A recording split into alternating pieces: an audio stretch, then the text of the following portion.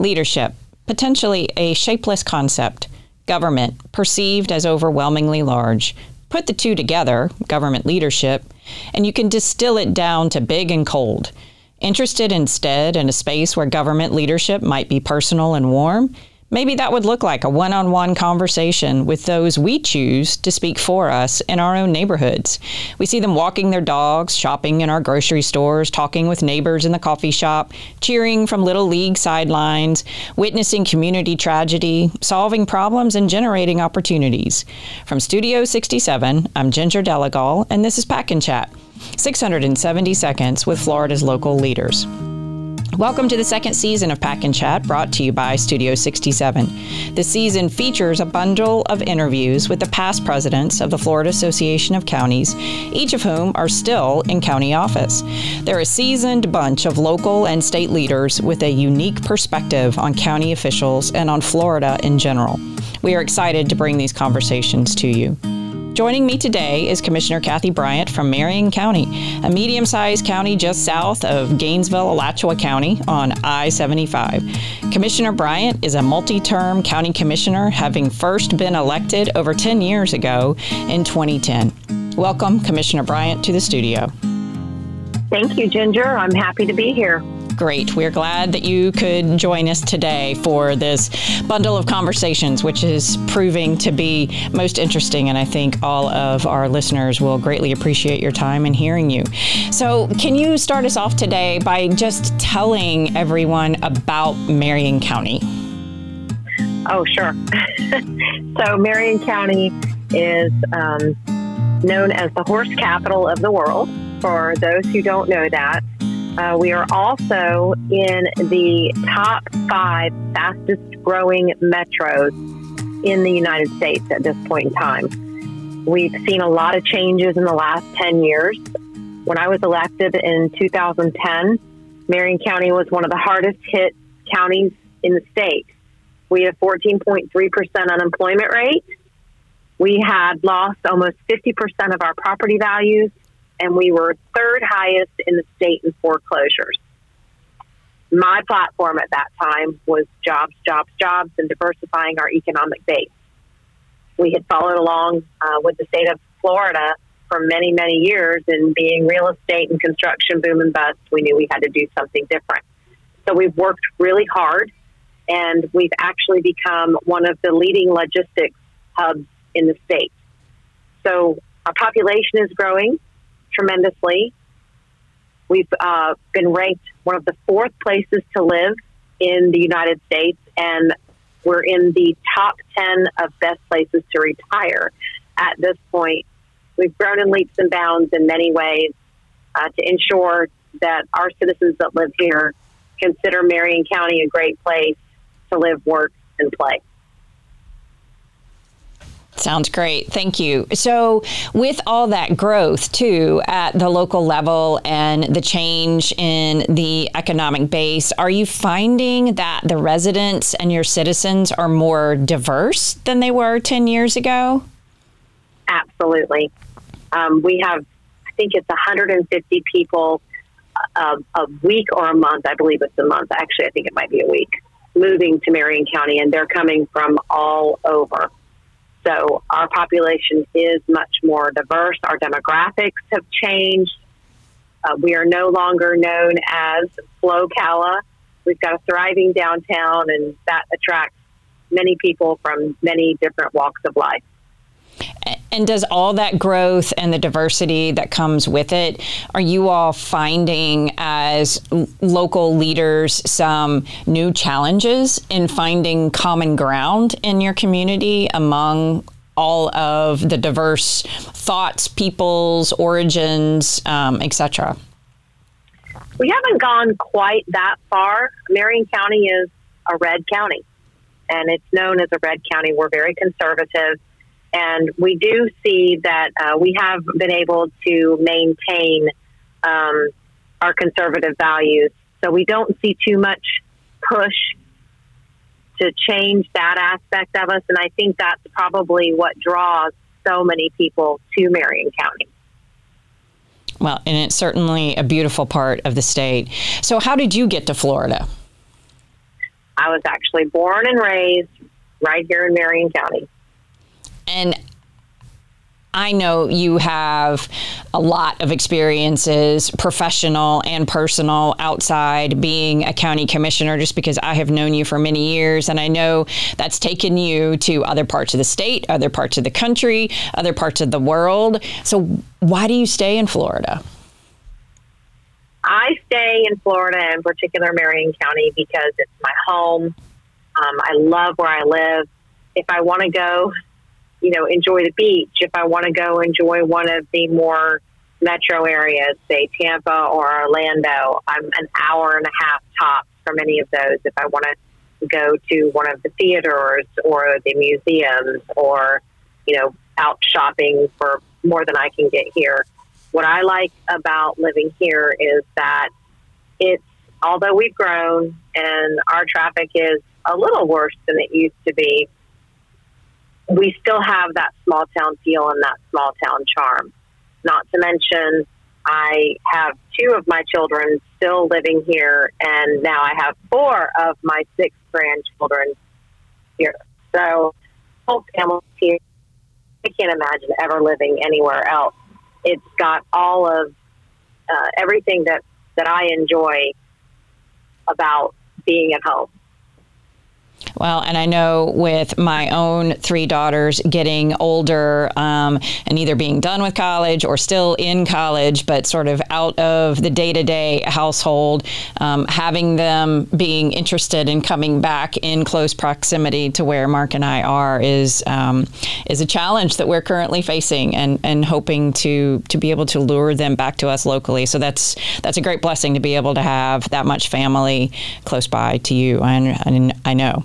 So again, you're from Florida. You've had many professional experiences outside of being now a county commissioner and an elected official. But what made you want to run for county commission in the first place? When I decided to run, actually in November of 2009, it was, I will say, nothing more than a God moment. I have an aunt who ran for office many years before. I was involved in student government when I was in high school.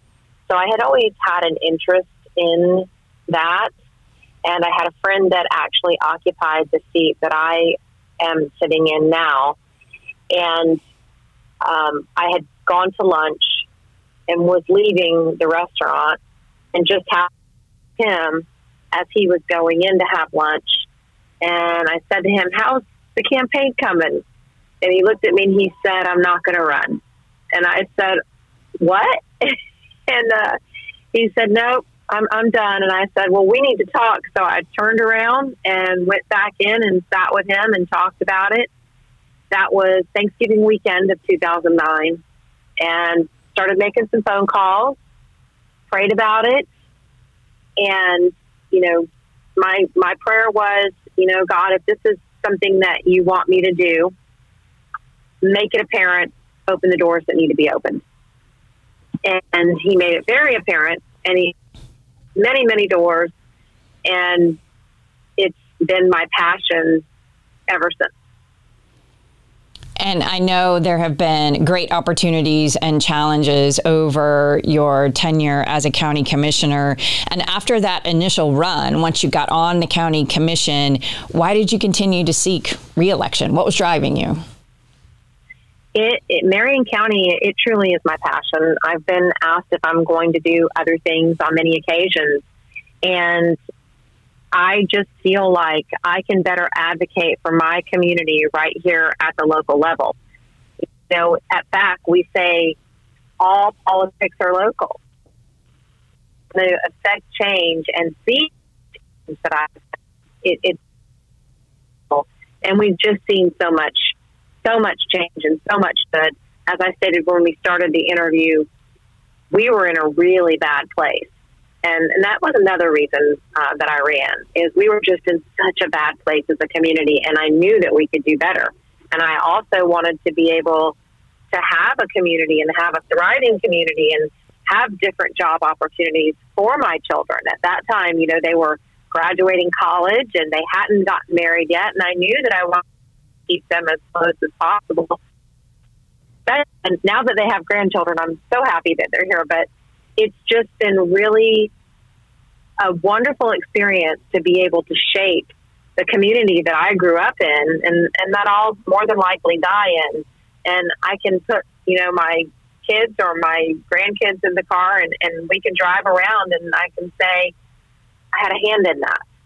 And there's a lot of things that have changed in the last 11 years that I've been able to have a hand in, and they've been value to our community. So I'm pretty proud of that. Well, and those are great lessons and a great legacy to pass on to the future generations.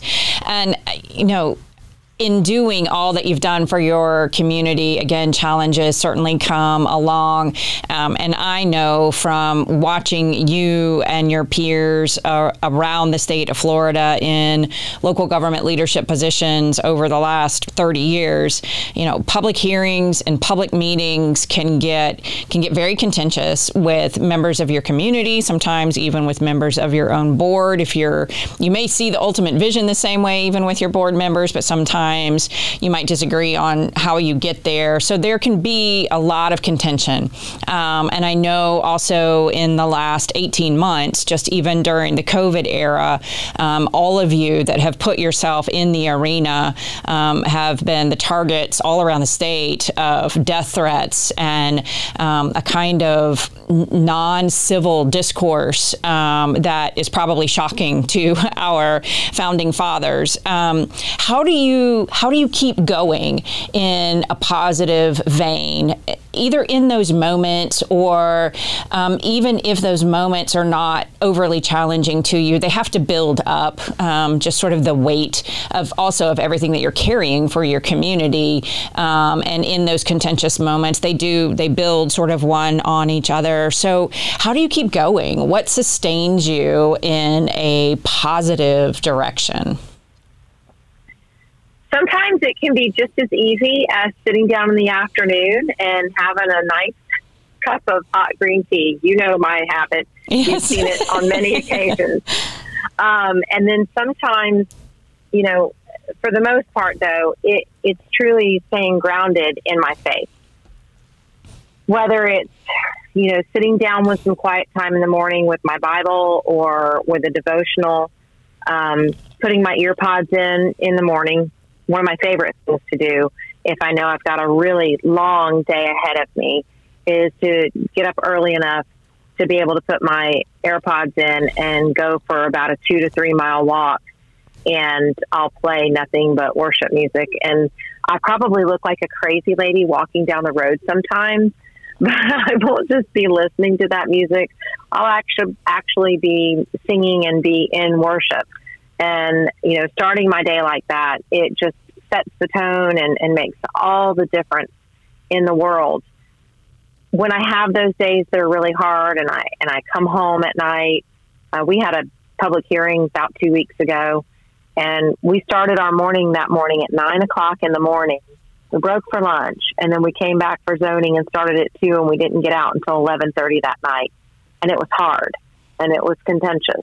But just going home and being able to spend that quiet time and, make sure that I stay grounded in who I am and staying grounded in my faith, that's what gets me through.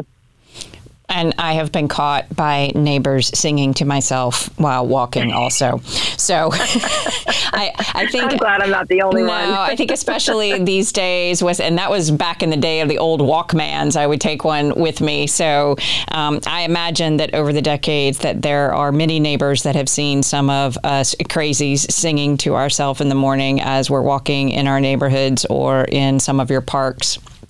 So just to sort of wrap things up this afternoon, Commissioner Bryant, are there things that you wish someone would have told you as you were headed into your first term of office, if you will? Are there things that you wish someone had mentioned that you could have taken to heart also and sort of added to your repertoire of things and practices that sustain you?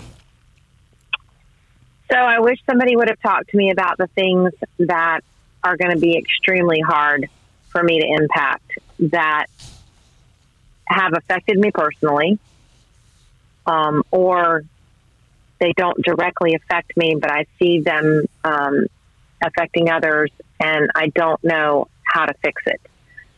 You know that I lost my brother to the opioid epidemic in 2016, and we've come a long way in the last several years in changing the way that we look at that, and changing what's available out there for people with opioid addiction. But it's just such a multifaceted issue that it's very hard. The other thing is, I sat with a lady today for about 15 or 20 minutes. She has pretty much parked her chair and the few belongings that she has in a county parking lot. And she's been there for about 2 to 3 months, I just found out. And she just sits there all day and all night. That's where she lives. And in talking with her, it was obvious that she has some mental health issues. I don't know how to fix that. I don't know how to help her. She's 72 years old, and I don't know what to do, because she won't take some of the help that's available out there. And so I think, talking about those things, that no matter how hard you want to help and you want to make change, it's very difficult because they're out of your control. So that would probably be a few of the things I would have liked to have had some conversations about. I would think that is great advice to give someone who is just coming into office. And it's great advice, frankly, for all of us as humans. And yes, one human can make a difference, and one county commissioner can absolutely make a difference. But because we all are humans, there are limitations to the things that we can wave a magic wand, if you will, or develop consensus, or work even really hard towards trying to solve as these really big societal issues and problems that we all share, not only in the state of Florida, but obviously all across the country. And so I think that's great advice, because sort of the flip side of that is really focus your energy on where you can really make a difference, and what can happen when you're able to do that also, when you're able to focus, I think is the other side of that advice. So that's it, Commissioner Bryant. That's a wrap from Studio 67 this afternoon. Look forward to another Pack and Chat episode next week. We will talk to you soon.